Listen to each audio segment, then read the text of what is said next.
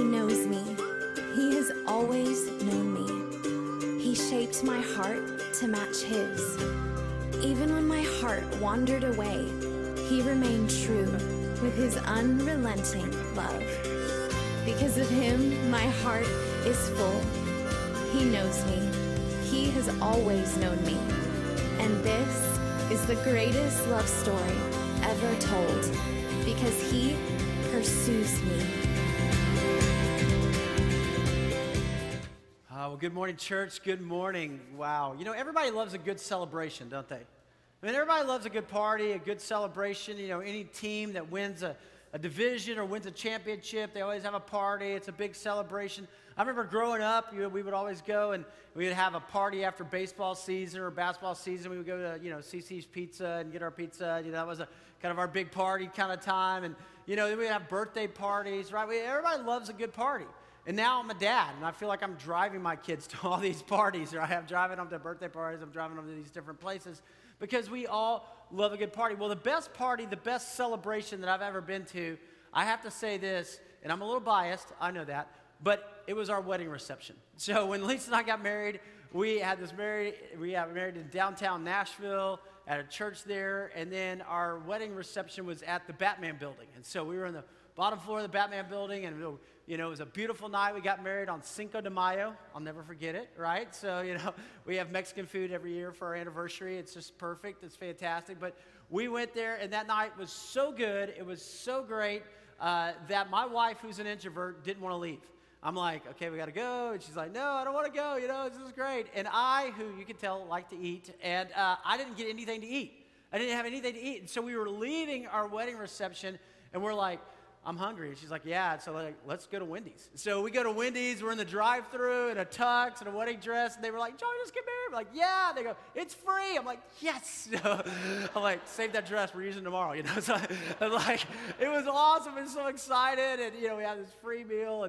And it was great. But everybody loves a good celebration. You know why? Because we are made in the image of God. And God loves a good celebration. Now, I know a lot of people grow up thinking God's mad all the time at them, or God's angry, or that's not God. That's not the God of the Bible. The God of the Bible is a God who loves to celebrate. He is a God of joy and of grace. Jesus, who is the image of the invisible God. In Jesus, we see the heartbeat of God. And here's what Jesus tells us in Luke chapter 15.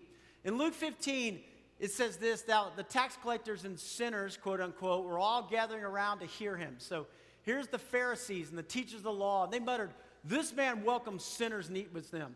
It's like, wait, what are you doing, Jesus? You're with these sinners. And Jesus says, well, let me tell you a story. Then Jesus told them this parable. The parable is an earthly story with a heavenly meaning. He says, suppose one of you has 100 sheep and loses one of them. Does he not leave the 99 in the open country and go after the lost sheep until he finds it? And when he finds it, he joyfully puts it on his shoulders and goes home. He joyfully puts it, he's like excited. He's fired up. He joyfully puts it on his shoulders and goes home. Then he calls his friends and neighbors together and says, rejoice with me, I found my lost sheep. Now what's that? That's a party, right?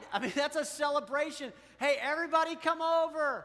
I had 100 sheep. One was gone. I've got him back. He is here. I tell you, in the same way, there will be more rejoicing in heaven over one sinner who repents than over 99 righteous persons who do not need to repent. You know what that's saying? That's saying God celebrates, right? Last Sunday, God had a big party in heaven, I have to tell you. He was there Sunday morning, and a lot of people here at Rolling Hills, were giving their lives to Christ. A lot of people in churches around our country, around the world, making a commitment to say, I'm following you. There was a huge party in heaven. It was awesome. And I love that we have a God who loves to celebrate. I love that we have a God of joy. And I want to tell you this, all of history is going to culminate in a huge celebration. So if you have a Bible with you this morning, I want you to see this. It's found in the book of Revelation. Revelation chapter 19. Revelation chapter 19. This morning we come to the conclusion of a really great series called God's Pursuit of You. And you may never have thought about it like that, but God has been pursuing you since the time you were born. In fact, we saw in the very beginning in Genesis, and starting in Genesis all the way through Revelation is a story, a love story. It's the greatest love story ever of God pursuing his people. And we saw in Genesis chapter 1 how God created man for a relationship with him.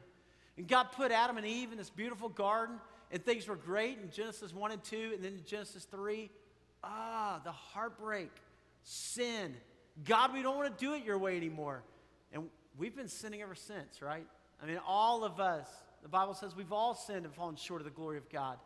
But God didn't give up on them, and God doesn't give up on us. And the Old Testament is about God carving out a people for himself from whom he will bring the Messiah, the salvation of the world. And everybody was anticipating the Messiah.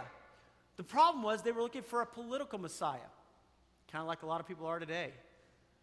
And what God was doing was so much more. It was a spiritual Messiah to redeem and to restore our hearts, to transform our lives. That's what God was doing. But a lot of people didn't get it, and so Jesus was nailed to a cross. He died on a cross for your sins and for my sins. And then last Sunday we celebrated on Easter Sunday morning as he conquered death, as he made a way. Death doesn't have to be feared anymore because Jesus conquered the grave and made a way for you and I to have eternal life. And now what we see in the book of Revelation is all of history is building toward this. So pick up in verse 1. It says, after this I heard what sounded like the roar of a great multitude in heaven. Now who is the I here? Who's writing this? Well, this is the Apostle John. And John was one of the disciples. You know, Peter, James, and John were kind of the three that were really close to Jesus. There were 12 disciples, and there were 3 that Jesus really invested in. And John was with Jesus. John was the only disciple who was there at the cross. John was at the tomb, the empty tomb. John saw Jesus after his resurrection. And John becomes a leader in the early church. And then persecution breaks out against the church. And all the disciples are martyred for their faith. They die for their faith, except John. John was exiled to the island of Patmos. And on the island, God pulls back the curtains and says, John, take a look and write it down. I want you to see what all is going to happen for history. It's going to come down to this. So John's writing this, and he says, I hear this great multitude in heaven. Think about all the people who've ever lived, who've been followers of Christ. Think about all the tribes and all the nations now gathered together in worship, and they were shouting, hallelujah. Hallelujah means God be praised. God be praised. Hallelujah. Salvation and glory and power belong to our God. For true and just are his judgments. He condemns the great prostitute who corrupted the earth by her adulteries. He has avenged on her the blood of his servants. See, who's the great prostitute? What does that mean? Well, if you go back to Revelation 17 and 18, it's talking about Babylon. And Babylon was the nation that had conquered Judah back in 586 BC. But Babylon really represents kind of the things of the world. Babylon became this representation for power and money and wealth and kind of all the things that the world would say. Really, Babylon represented sin. And so what it's saying here is praise be to God who ultimately conquers sin, who makes a way for us. How incredible to think about when sin is totally conquered. You know, the Bible says that in heaven, God will wipe away every tear from our eye. Can you imagine no more pain? Can you imagine no more suffering? Can you imagine everything being made right? That's what God's doing. And that's why the multitude is shouting, yes, you know, but no more of this. Only the good things of God. Hallelujah, they shouted.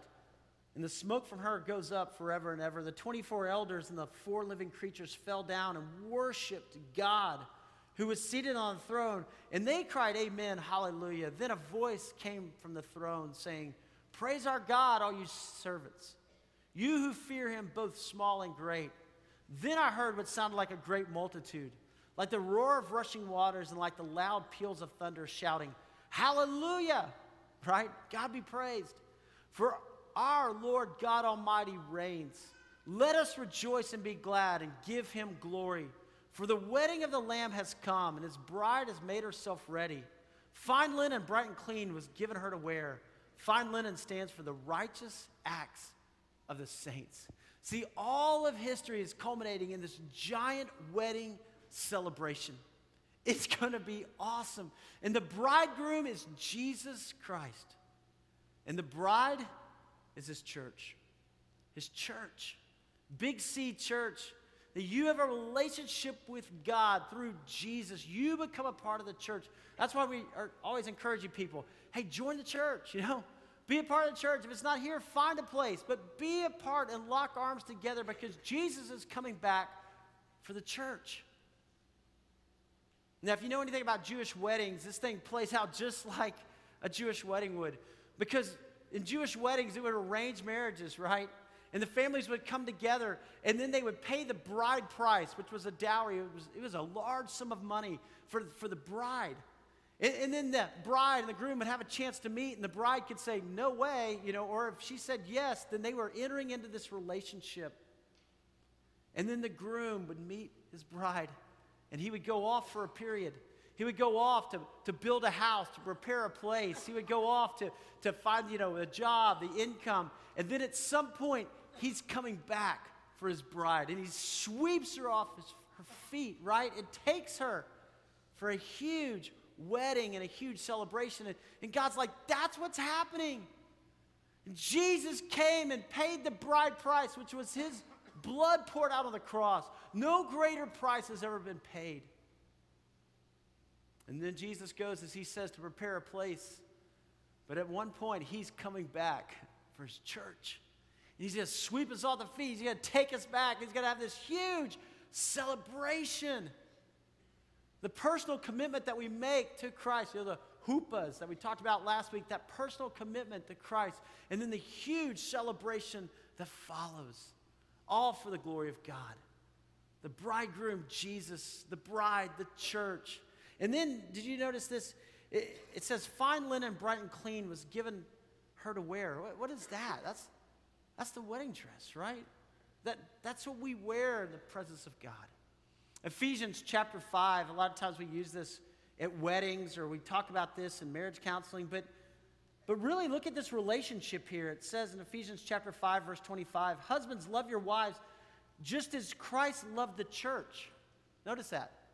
Husbands, love your wives just as Christ loved the church and gave himself up for her to make her holy, cleansing her by the washing with water through the word, and to present her to himself as a radiant church without stain or wrinkle or any other blemish, but holy and blameless. In the same way, husbands ought to love their wives as their own bodies. He who loves his wife loves himself. After all, no one ever hated his own body, but he feeds and cares for it just as Christ does the church. For we are members of his body. For this reason, a man will leave his father and mother and be united to his wife, and the two will become one flesh. This is a profound mystery, but I'm talking about Christ and the church. That's how much Jesus loves his church. The church is the vehicle by which God does his work in the world. The church becomes the hands and feet of Christ. And we are the church. Wow. What an incredible privilege to be the church. And then think about that what we wear to the wedding, fine linen, bright and clean, was given her to wear. The fine linen stands for the righteous acts of the saints. Now, it's not the righteous acts that we do that save us, okay? It's not works-based theology. You see, when you die, and all of us will die, we don't like to talk about it, but the fact of the matter is this, we will all die. And immediately when we die, we will stand before God, and every one of us will have to give an account of our lives.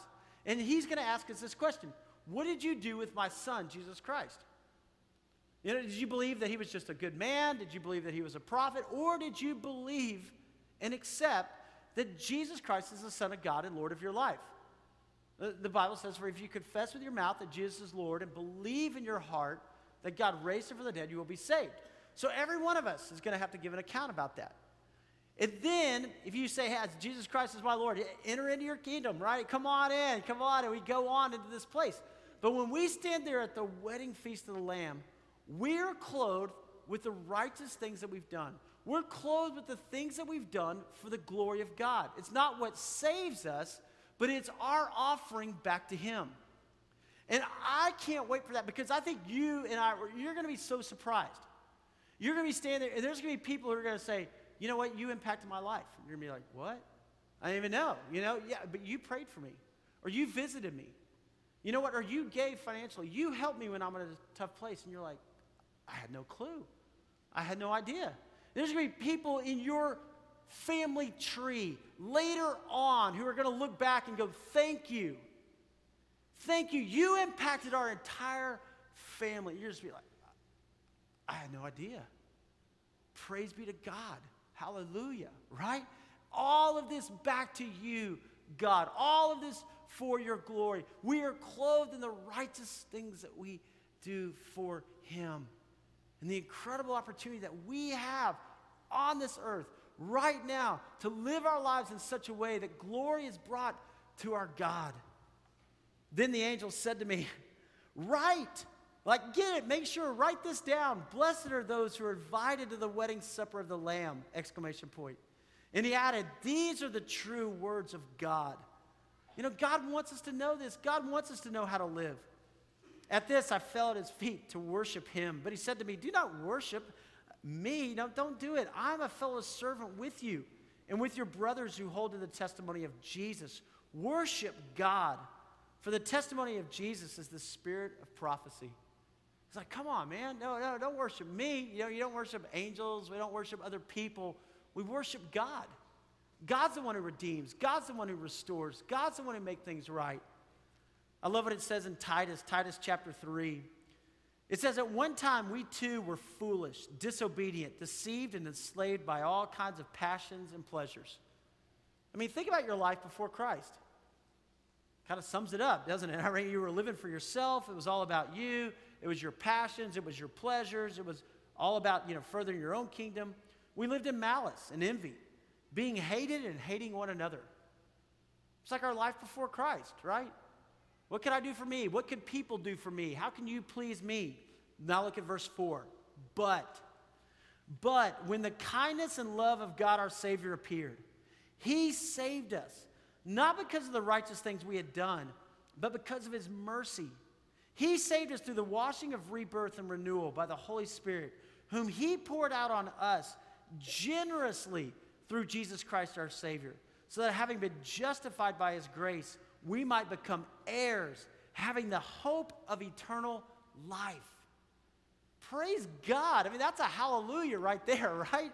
I mean, that God, even when we were dead in our sins and our transgressions, God made us alive in Christ. God did what we could never do. God paid the price for us so that we could become heirs. And that is worthy of a celebration. John Piper writes this, and John Piper says, Jesus is not just a king. He is a betrothed king, an engaged king. And soon he will be a married king. His betrothed bride is the people of God, the people who trust him.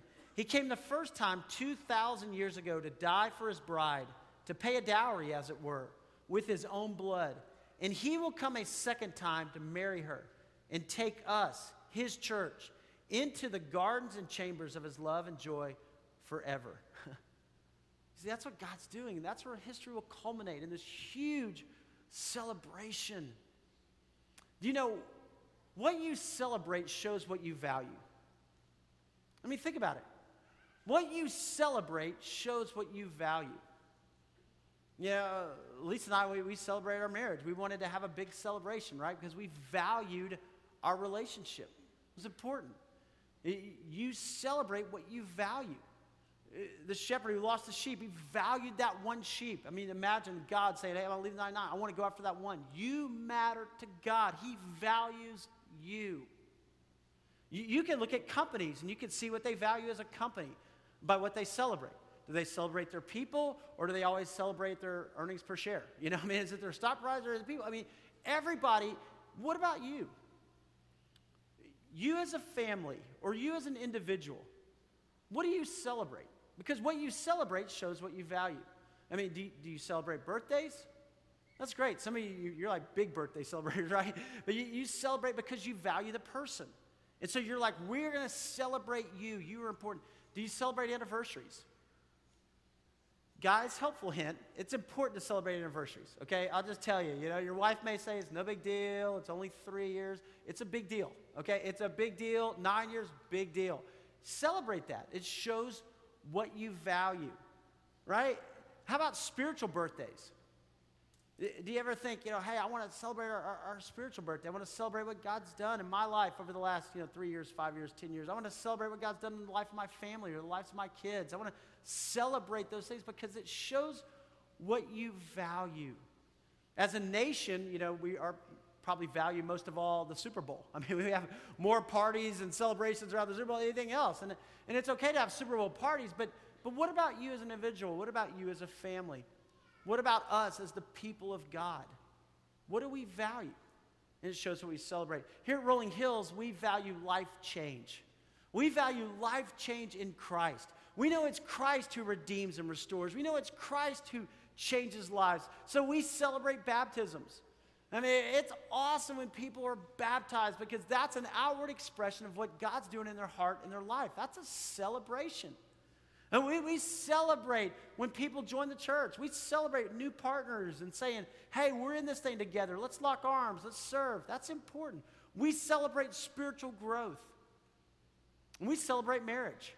It's important. I mean, marriage isn't always easy, but marriage impacts generations, and we celebrate that. In fact, I want to do something today.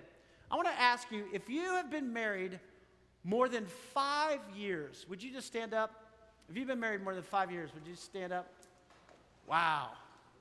Good job. I just want to give you a hand. Way to go, way to go, way to go, way to go. All right. Stay standing, because I know it's not always easy, right? It's not always easy, but listen, God's always with you, right? All right, if you've been married more than 10 years, more than 10 years. Wow. Okay, if you've been married more than 15 years, holy cow, this is pretty incredible. All right, if you've been married more than 20 years, I got to sit down. I haven't been married 20 years yet, so it's called to sit down here. Hey, but you guys are giving me something to aspire to. This is great. All right, 25 years. 25 years. Wow. Yeah, let's just give it a hand. That's awesome. All right, I'm going to keep going. I'm going to get it on. 30 years. 30 years. Holy cow. Way to go. All right. 35 years. 35 years? Unbelievable. All right, 40 years. 40 years. All right.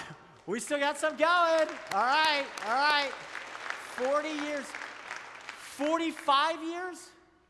45 years? No way. Oh, y'all don't look old enough for 45 years. All right. All right.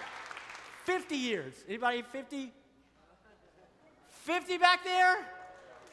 Way to go. Y'all are winners. All right. How long has it been? Hey, wait, I need one person to come down here. Can one of y'all come down?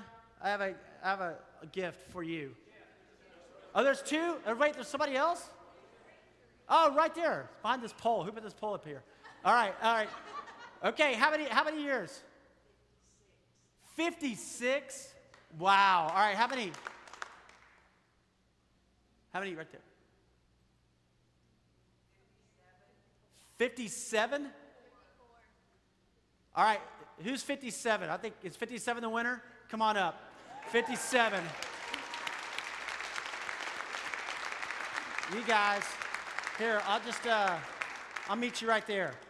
57 years. You know what? For all of us, that's an inspiration. Because I know it probably hasn't always been easy, but you guys have been faithful. And we just want to say thank you and take her to dinner, Carrabba's, and y'all go enjoy. All right? You're welcome. Thank you guys. I mean, that's faithfulness, right? That's a legacy.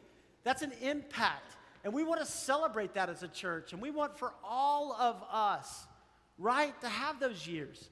And for all of us to keep growing in our marriage. And marriage takes work. I mean, it does. It takes work and it takes time. It takes prayer. It takes effort. But that's awesome.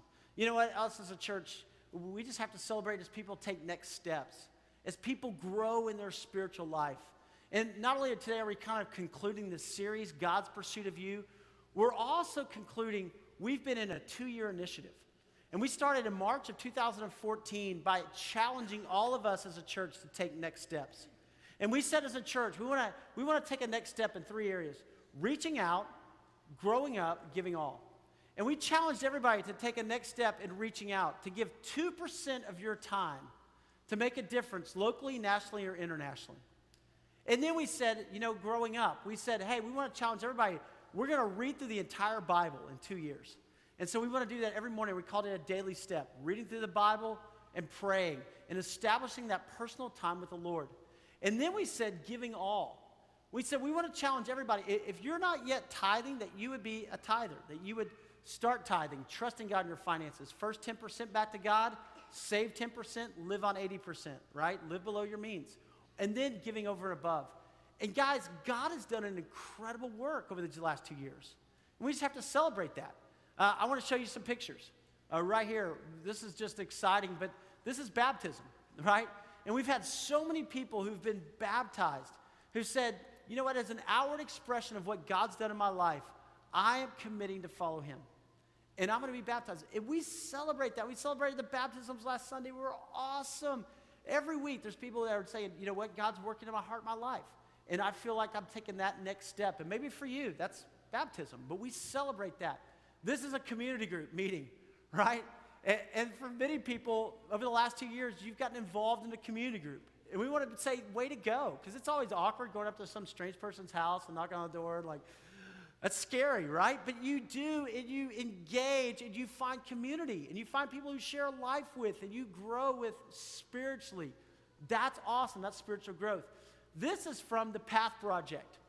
And some people have said, hey, my commitment is going to be to give back locally. And I don't know if you realize this, but we work in Franklin Estates, which is about 2 miles from here, one of the lowest income areas in Franklin. And every day on Tuesdays and Thursdays, we do after-school tutoring. And test scores have gone through the roof over at Poplar Grove and at different schools because you guys are sacrificing. And I love it. The most incredible people, beautiful, wonderful, and people part of our church, and they're serving, and we're locking arms together. But that's us as a church. This is the church has left the building. Hundreds of us, on a Sunday morning. That's coming up in May. We go out, and we start to serve just in our community and all over the place. This is the next one. Not only that, this is international missions. And this is in the Amazon. And over the last 2 years, we've had literally hundreds of people go to the Amazon or go to South Africa or go to Moldova and work with people all around the world. And maybe that's scary or intimidating to do an international mission trip, but we want to celebrate as people step past their fear and trust God to go and to serve and the difference that's being made. This, you guys, is the treehouse. All right, you may not have ever been to the treehouse because you're not 3, 4, or 5 years old, but right behind you is a huge preschool area that didn't exist a year ago. We were building that. And in fact, when we started in 2014 as a church, we said we need to have more preschool space, we need to upgrade our student space, and that's been a huge part. And so your generosity and your giving has allowed us now to have preschool space. And last Sunday, we had 3 worship services, 8, 9:30, and 11. Well, at the 9:30 service, that was the treehouse with over 100 3, 4, and 5-year-olds, just those 3 ages, in the treehouse. That makes a difference. This, you guys, is our Grace House. So we have a treehouse and we have a Grace House. And the Grace House is in Moldova. And these kids right here are kids that you're investing in from right here in Middle Tennessee. And I know maybe you've never been to Moldova, but I want to tell you, you're making a difference in these lives. And Moldova is the poorest, smallest country in the former Soviet Union that sits between the Ukraine and Romania. Moldova's distinction, it's a country of 4 million, over 60% of girls trafficked into prostitution in Eastern Europe come out of this country, and it broke our hearts. And as a church, we said we've got to do something. And so by your generosity, we own a house called the Grace House in the middle of Chisinau, the capital of Moldova, and these are some of our kids. We have a boys' house, we have a girls' house, and you guys, because of your faithful giving and your praying and your serving and your going, are making a difference that's impacting in a country. And these kids who didn't have a whole lot of hope in a future now have a hope in a future because of what you're investing in. And I want to say thank you, and I want to celebrate that. Praise God. Every one of them represents a life, and they represent a story. And church, I love serving our God with you. Now here's the great news today, is God is not finished with any of us. You may think about a big wedding coming up, and you're like, I got nothing to wear. Okay, listen, you got time to get ready. Righteous acts of the saints. So we got time to serve him. We got time to bring glory to our great God. And if you notice inside out the gallery, we have a Next Steps booth. And God is calling all of us not to stop and say, oh, well, Next Steps is done, but for all of us to keep growing in our spiritual life, for to keep taking next steps. And so I want to challenge you, what is your next step? Maybe for you, it is baptism. Maybe for you, it's, you know what, I'm going to trust God. I'm going to follow him. Maybe for you, it's being a part of a small group or a Bible study. Maybe for you, it's joining a church and saying, all right, I'm ready to lock arms. Maybe for you, it's a mission trip, or maybe for you, it's leading a small group. I don't know what it is, but I know God has a plan for all of us. And God says you never stop growing, you never stop becoming, because there's a celebration that's going to come. It's going to be incredible, and it's going to be awesome. But you have the chance, and I have the chance to get ready now. You have the chance to do something now for the glory of God. You know what? Jesus took 11 men and he changed the world. Right? And why? Because love is contagious. And the problem most of us have is not that we don't love God enough, it's that we don't realize how much God actually loves us. And when we realize how much God loves us, there is something so freeing about that. We want to serve him, not so that he will accept us, but because he accepts us. Because his love compels us to be the men and women that he's called us to be. And God is not finished with any of our stories. God is still writing. And the best, I believe, is yet to be in your life. Would you trust him? Would you follow him? Would you invest your life for his name and for his glory? This morning, we want to close in just a little bit different way. I'm going to invite our worship team to come. And I'm going to invite us in just a moment. I want to pray a blessing over us. And then I'm going to invite us to stand, and we're just going to have a time of worship. Praise God, to celebrate, to say hallelujah, right? God be praised. But let me pray a blessing over us right now. Father, thank you for your church. God, thank you for men and women who love you, Jesus, and who are passionate about serving you and bringing glory to your name in our day and our generation.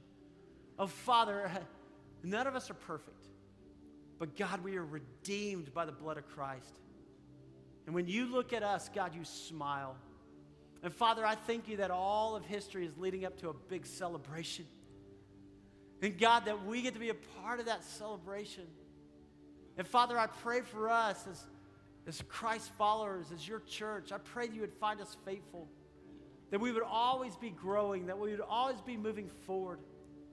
The celebration is a time for us to look back and to remember, but also a time for us to look forward at what you're going to do. And Father, this morning we come with great expectations. Thank you, God, for what you've done in our lives individually over these last couple years, the way you've brought us through challenges and difficulties, the way that, God, you are with us. And God, thank you that you promised to never leave us or forsake us. Oh God, the best is yet to be. Thank you, Father. And it's in the name of Jesus that we pray. Amen. Amen. Let's just stand together and let's make a declaration. God, we worship you. We celebrate all you're doing in our lives.